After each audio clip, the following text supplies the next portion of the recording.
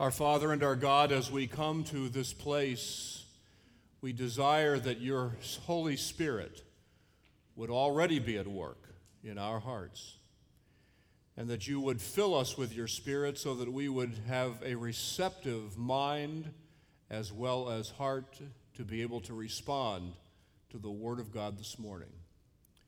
And as our sister read a few moments ago, we pray that may the words of our mouths and the meditations of our hearts together be acceptable in your sight, O Lord, my strength and my Redeemer. In Jesus' name we pray. Amen. It is clear that the Bible is filled with reflections on love, both the love of God and the love of others. And there are, of course, in the Scriptures displayed a wide variety of kinds of love. There is the love of others based upon maybe attractive qualities that the object of love might possess. And we have like in Isaac's love of Esau because they shared a common love of savory game. We have the love of a father for a son, Abraham's love for Isaac, which made his offering of Isaac all the more excruciating. There is in the Scriptures described the love of a man for a woman, Jacob's love for Rachel, which led him to serve Laban 14 years to have her as his wife. There is the love of friendship, David's legendary love for Jonathan and Jonathan for David, leading them to engage in a covenant to protect and provide for each other as either might have need. There, of course, is even romantic love described in the Scriptures in an entire book of the Bible, the Song of Solomon. There is the love of neighbor, of course, which is commanded as far back as the book of Leviticus. And there is love for God, commanded as far back as the Ten Commandments, expressed repeatedly by the psalmists. Psalm 18, I love you, O Lord, my strength. Psalm 116, I love the Lord because he hears my voice and my supplications, and on and on. And then there is the love of God for his people, also expressed repeatedly by the psalmists. Psalm 47, for instance, he chooses our inheritance for us, the glory of Jacob, whom he loves. And Psalm 87, the Lord loves the gates of Zion more than all the other dwelling places of Jacob. And he's not talking about a physical structure. We've been in the Gospel of John for some time now, and the Gospel of John is also spoken of as a gospel of love because there is so much love infused all the way through the gospel. God's love for the world. You're familiar with John 3:16, I trust. For God so loved the world that he gave his only begotten Son, that whoever believes in him shall not perish but have eternal life. There is the Father's love for his Son. In John 3:35, the Father loves the Son and has given all things into his hand. And then John chapter 5, for the Father loves the Son and shows him all things that he himself is doing. There is Jesus' love even for his adopted human family. In John 11, Jesus loved Martha and her sister and Lazarus. There is Jesus' special love that he had for a particular disciple. In John 13:23, there was reclining on Jesus' bosom one of his disciples whom Jesus loved. And then there is the love of Jesus for his disciples in general. Having loved his own in chapter 13 who were in the world, he loved them to the end. And more we could multiply those texts even in the Gospel of John. Which makes it all the more curious to me that in the midst of this final discourse that we have been studying for a bit now, this final private occasion in which Jesus is pouring out his soul into the lives of his 12 disciples, now 11, one final time, that he would once again bring up the issue of love and essentially preach a mini sermon on it.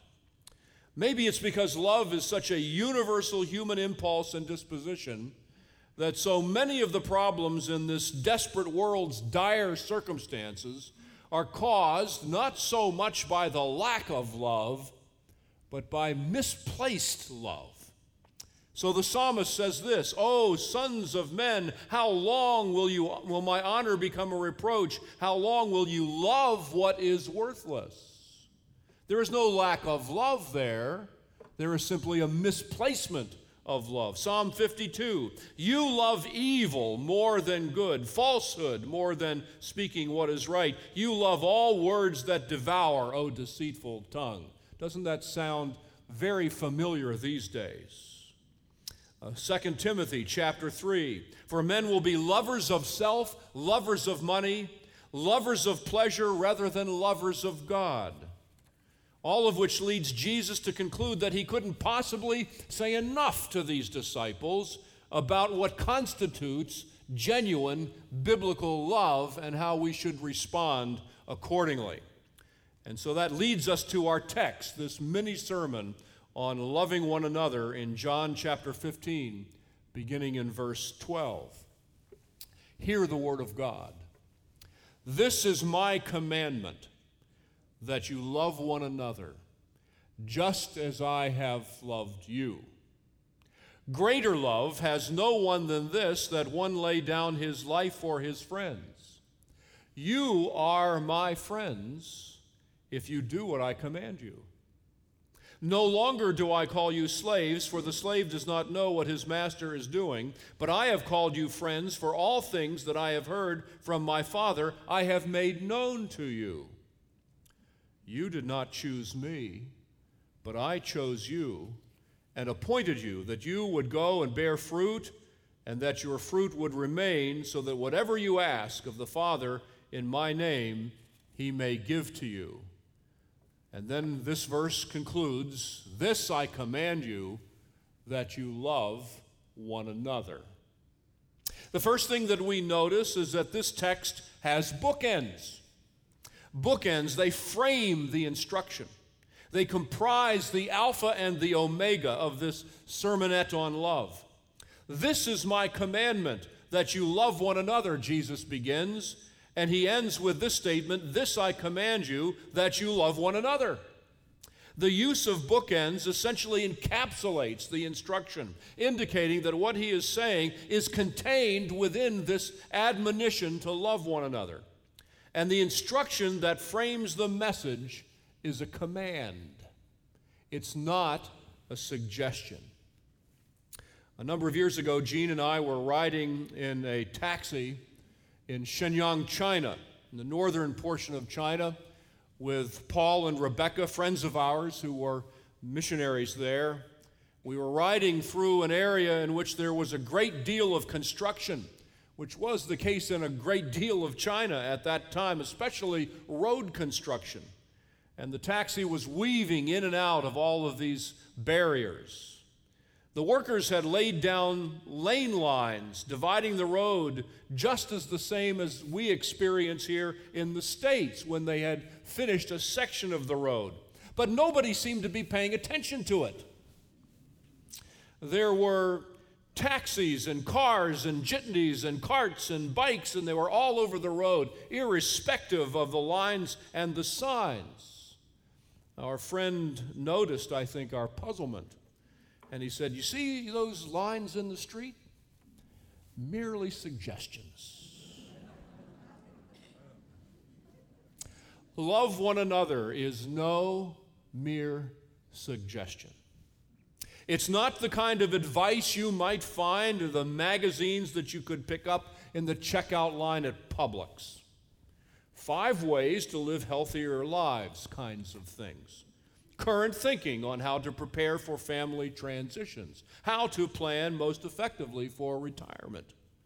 Most of those kinds of advice have limited value. They're dependent on time and circumstances. They will be out of fashion just as fast as they had come into fashion. But no, what Jesus says here is not a suggestion. It's not merely even good advice. This is a command. If you are a believer in Jesus, you are obligated to love one another. This is a moral imperative, and you may not pick and choose your moral imperatives if you are a Christian. Jesus picks them for you.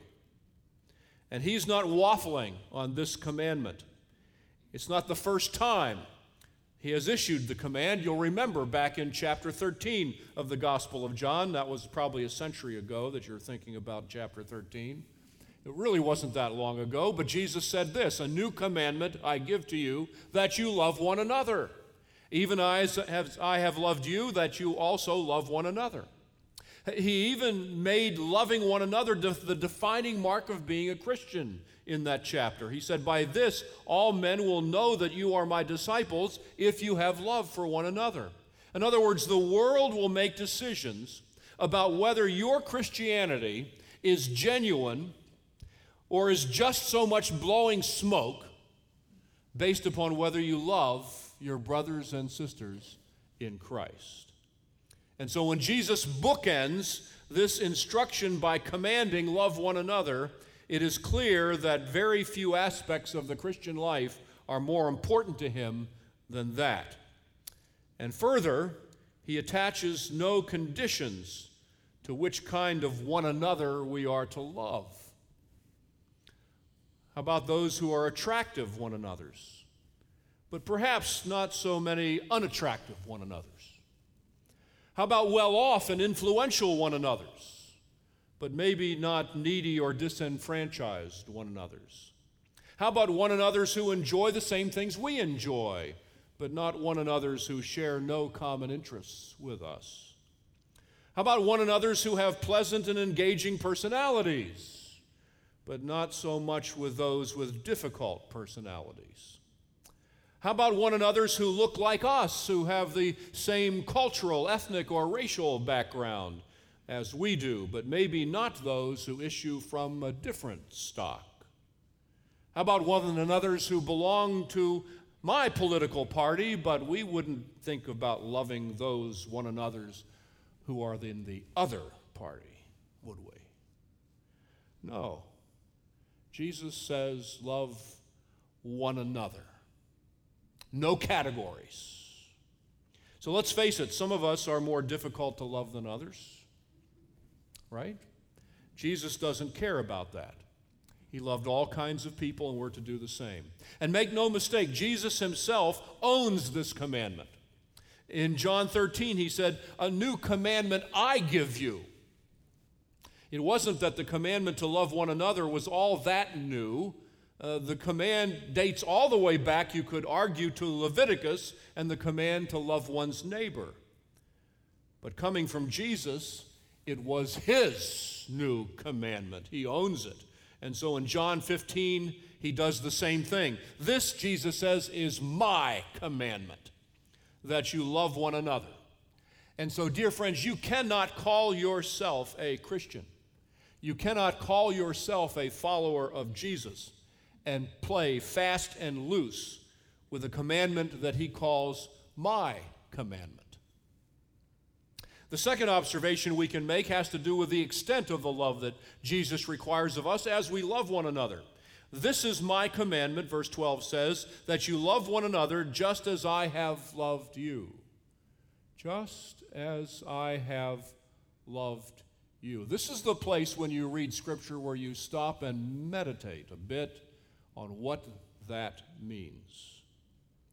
By the way, this is not new to the commandment. In chapter 13, he says, "A new commandment I give to you, that you love one another, even as I have loved you, that you also love one another." Wow.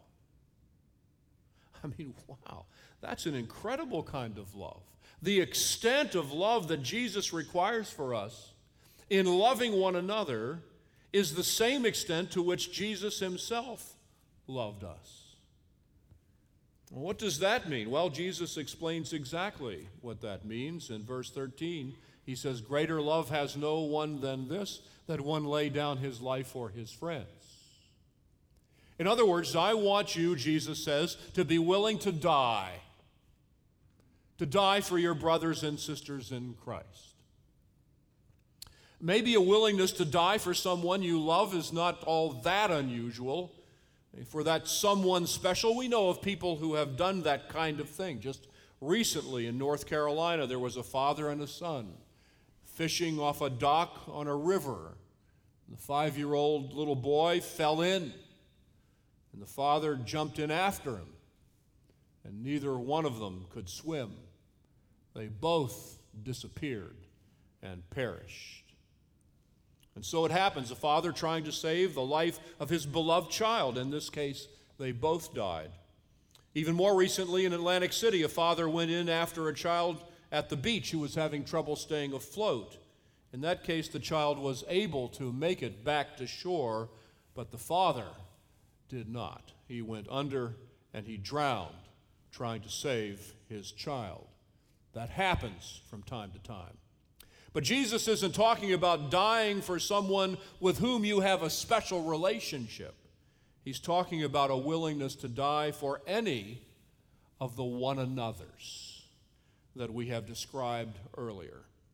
Those one another's that we like, and those one another's that perhaps we're not so fond of. Those one another's that look like us and those who don't. Those one another's who we think are good guys or those who aren't.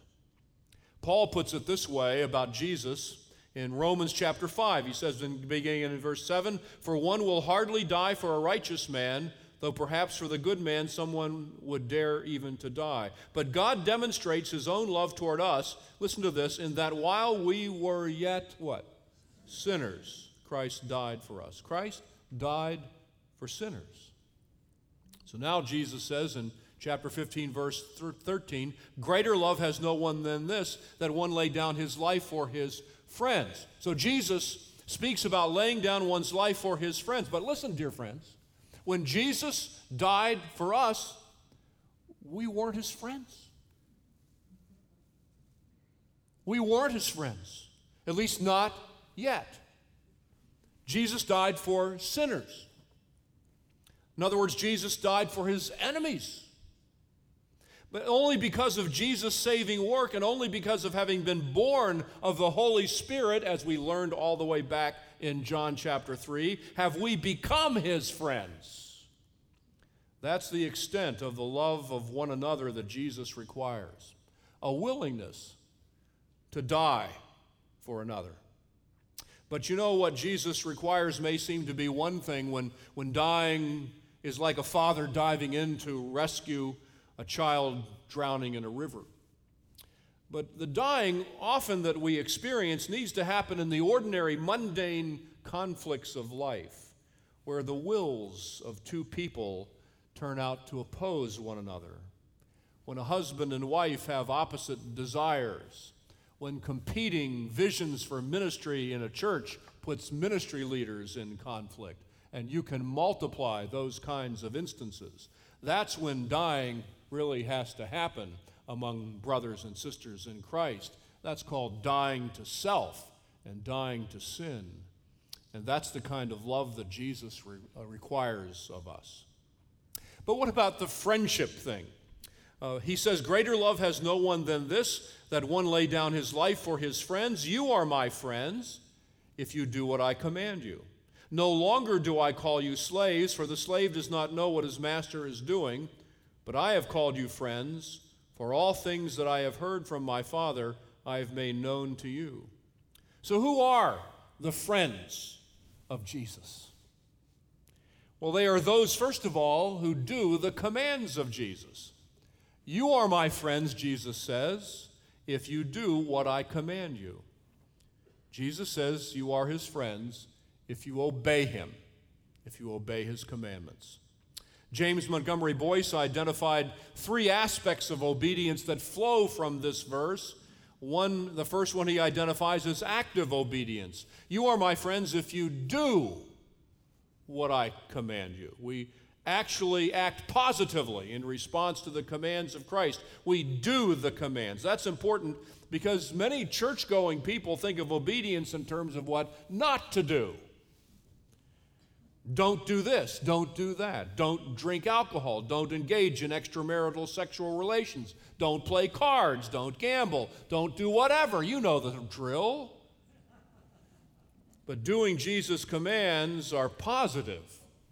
Do meet together for worship. Do pray for one another. Do bear one another's burdens. Do read the Scriptures. Do work to fulfill the Great Commission, and on we could go.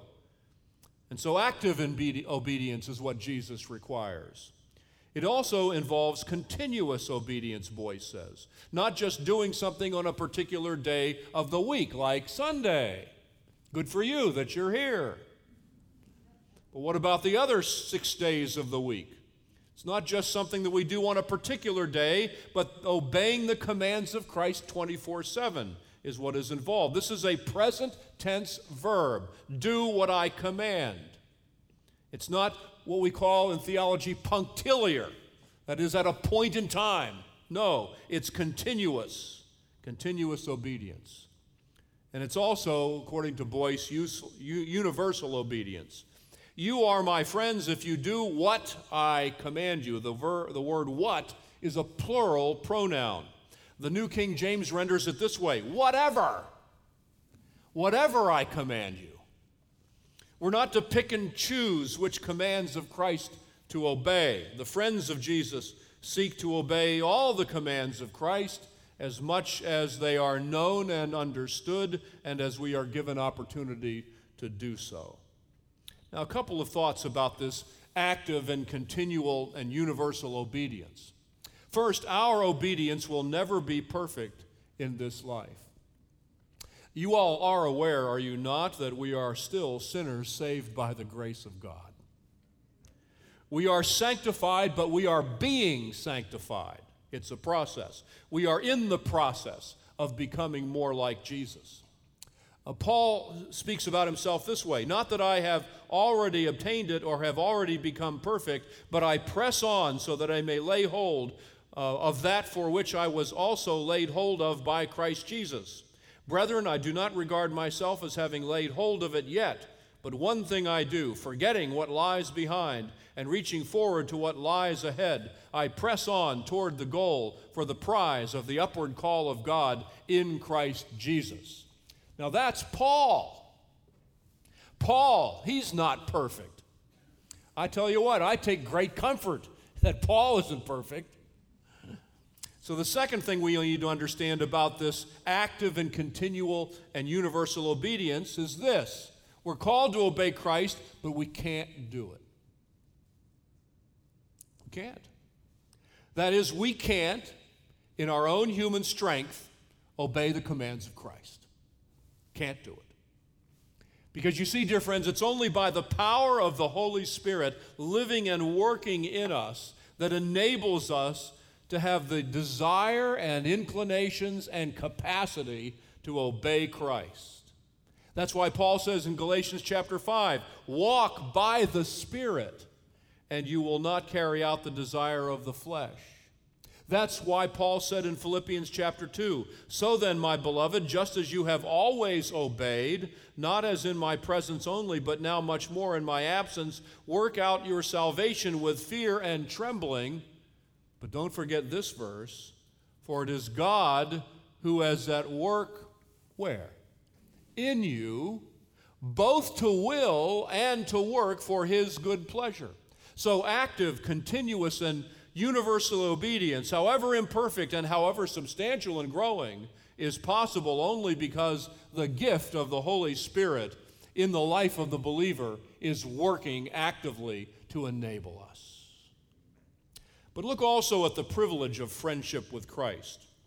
There is the obedience aspect, but there's also an amazing privilege. Verse 15 says this: no longer do I call you slaves, for the slave does not know what his master is doing, but I have called you friends, for all the things that I have heard from my Father I have made known to you.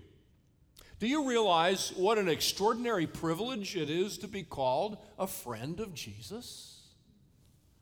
It's amazing. Do you realize that we are friends of Jesus because he reveals what the Father has told him to us? All the things that the Father has told him. Do you realize that Jesus has revealed his will for your life and mine? You know, friendship relies on communication. And the deeper the friendship, the deeper the communication. Pardon me. And Jesus bared his soul to us. He communicated with us. And of course, for us to receive that communication, there's a process for doing that. That's why we need to be in the Word. That's why we do things like study with the pastor together. That's why we have Bible studies. That's why we preach Christ from this pulpit. That's why we're working through the Gospel of John, which communicates what Jesus learned from his Father. He shares his thoughts with us in Scripture. And in prayer, we have the privilege of sharing our thoughts with him. And in listening to him speak to us. We're not slaves. We're his friends because he communicates with us. He gives us the privilege of communicating with him. This is extraordinary love, isn't it? That he requires of us, this loving one another. But where does it come from? Well, let me tell you where it doesn't come from. It doesn't come from us. We wouldn't even imagine this kind of relationship with Jesus, this kind of loving in our own human nature on our best day. And that's why Jesus says in verse 16, "You did not choose me, but I chose you." The origin of this kind of love is Jesus himself. He initiated it. He chose us. Why did he do that? Didn't I have anything to do with it? No. You weren't even around when he chose you. Ephesians chapter 1, Paul says this, verse 3, "Blessed be the God and Father of our Lord Jesus Christ, who has blessed us with every spiritual blessing in the heavenly places in Christ." Listen, just as he chose us in Christ, when? Before the foundation of the world, that we would be holy and blameless before him. His choice of his friends happened before you were even a glint in your mother's eye. That's why John says in his first epistle, we love because he what? First loved us. Now, some of you will find that offensive. You may need to claim some role you feel, some credit for coming to Christ. But the rest of you will fall on your faces in praise and adoration, realizing what great mercy, what great grace you have received in his choice of you. Because Jesus loved you, because Jesus chose you before the foundation of the world. I had a man in my prior church, just in the last couple of years, he's gone to be with the Lord, elderly man. And every time he was given an opportunity to provide a testimony in a worship service, he would always begin, always with tears in his eyes, saying something like this, "I can't believe God chose me. I can't believe God would love me. Why me?" And then he would give God glory for whatever it was that he wanted to testify about. It's time, dear friends, that whatever philosophical peccadillos or issues you might have with God's choice, you put that aside. Put it away. And talk to Jesus about it when you see him. But instead, worship him. Worship him. And thank God for the love of Jesus. Paul says, "But God, being rich in mercy because of his great love with which he loved us, even when we were dead in our transgressions, made us alive together with Christ. By grace you have been saved. And raised us up with him and seated us with him in the heavenly places in Christ Jesus, so that in the coming ages he might show the surpassing riches of his grace in kindness toward us in Christ Jesus. For by grace you have been saved through faith, and that not of yourselves, it is the gift of God, not as a result of works, that no one may boast." Jesus calls us to love one another as he has loved us. He has called us to love one another, and in so doing, he calls us his friends. And Jesus was the initiator of our friendship. He is the origin of our love because he first loved us and because he first chose us. Finally, look at the benefits of love. Verse 16, you did not choose me, but I chose you and appointed you that you would go and bear fruit, and that your fruit would remain, and that whatever you ask the Father in my name, he may give to you. There are two wonderful benefits described in that verse. First of all is fruit. We are appointed to bear fruit. We've already actually learned a great deal about fruit bearing in John chapter 15. This is the chapter which speaks about abiding in the vine and bearing fruit as a result. And we get to see yet another glorious aspect of the fruit which comes to us as we abide in Christ. Verse 2 talks about bearing fruit. It says abiding in Christ means bearing more fruit. And then in verses 5 and 8, abiding in Christ is said to mean bearing much fruit, an even more superlative degree of fruit bearing. And now in verse 16, we find that it means bearing fruit that remains, that lasts. Fruit, more fruit, much fruit, lasting fruit. That's the progress of fruit bearing that we see in this extraordinary chapter.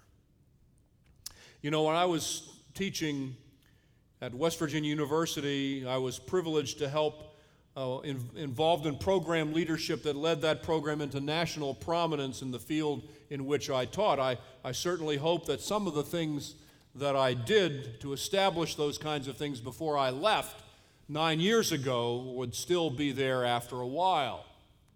But I'm not naive. I've been gone nearly 9 years, and I'm sure that that program bears little resemblance to some of the things that I fashioned myself as being able to do. Some of those things I trust were fruitful, but they weren't eternal. They weren't lasting.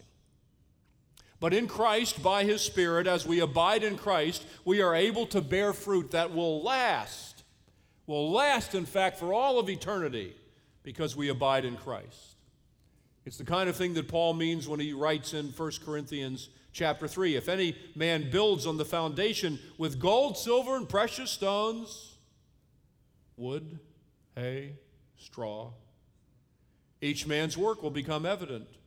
For the day will show it, because it is to be revealed with fire, and the fire itself will test the quality of each man's work. Bottom line is that abiding in Christ, we will bear fruit that will remain, that will last, that will stand the test of the fire. It will be eternal fruit.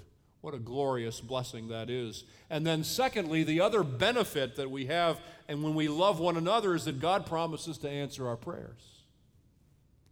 Verse 16 again, you did not choose me, I chose you, appointed you that you would go and bear fruit, and that your fruit would remain, so that, listen, whatever you ask the Father in my name, he may give to you. Fruit bearing and answered prayer, the benefits of loving one another. So, dear friends, are you a friend of Jesus? Are you a friend of Jesus? Are you committed to loving all the one another's that you have opportunity to love in this world? Are you willing to obey Christ by the power of the Holy Spirit? Are you grateful for the privilege of knowing Jesus, of being a recipient of his loving communication, of experiencing his answered prayer? And will you embrace the sovereign love of Jesus for one another? Let me conclude these words this message with some observations about loving one another in this passage from C.S. Lewis. He wrote, but for a Christian, there are, strictly speaking, no chances. A secret master of ceremonies has been at work. Christ, who said to the disciples, you have not chosen me, but I have chosen you, can truly say to every group of Christian friends, you have not chosen one another, but I have chosen you for one another. The friendship is not a reward for our discriminating and good taste in finding one another out. It is the instrument by which God reveals to each of us the beauties of others. Heavenly Father, We do pray that you would move in our hearts to make us lovers of all the one another's that we have occasion to love. Lovers who are reflecting the love of Jesus. Lovers willing to die for one another. And we pray, Father, that you would do that in a way that very clearly befits the Lord Jesus Christ and displays his nature and character through us, so that when people see us, they would recognize the friendship of Jesus. It's in his name that we pray. Amen.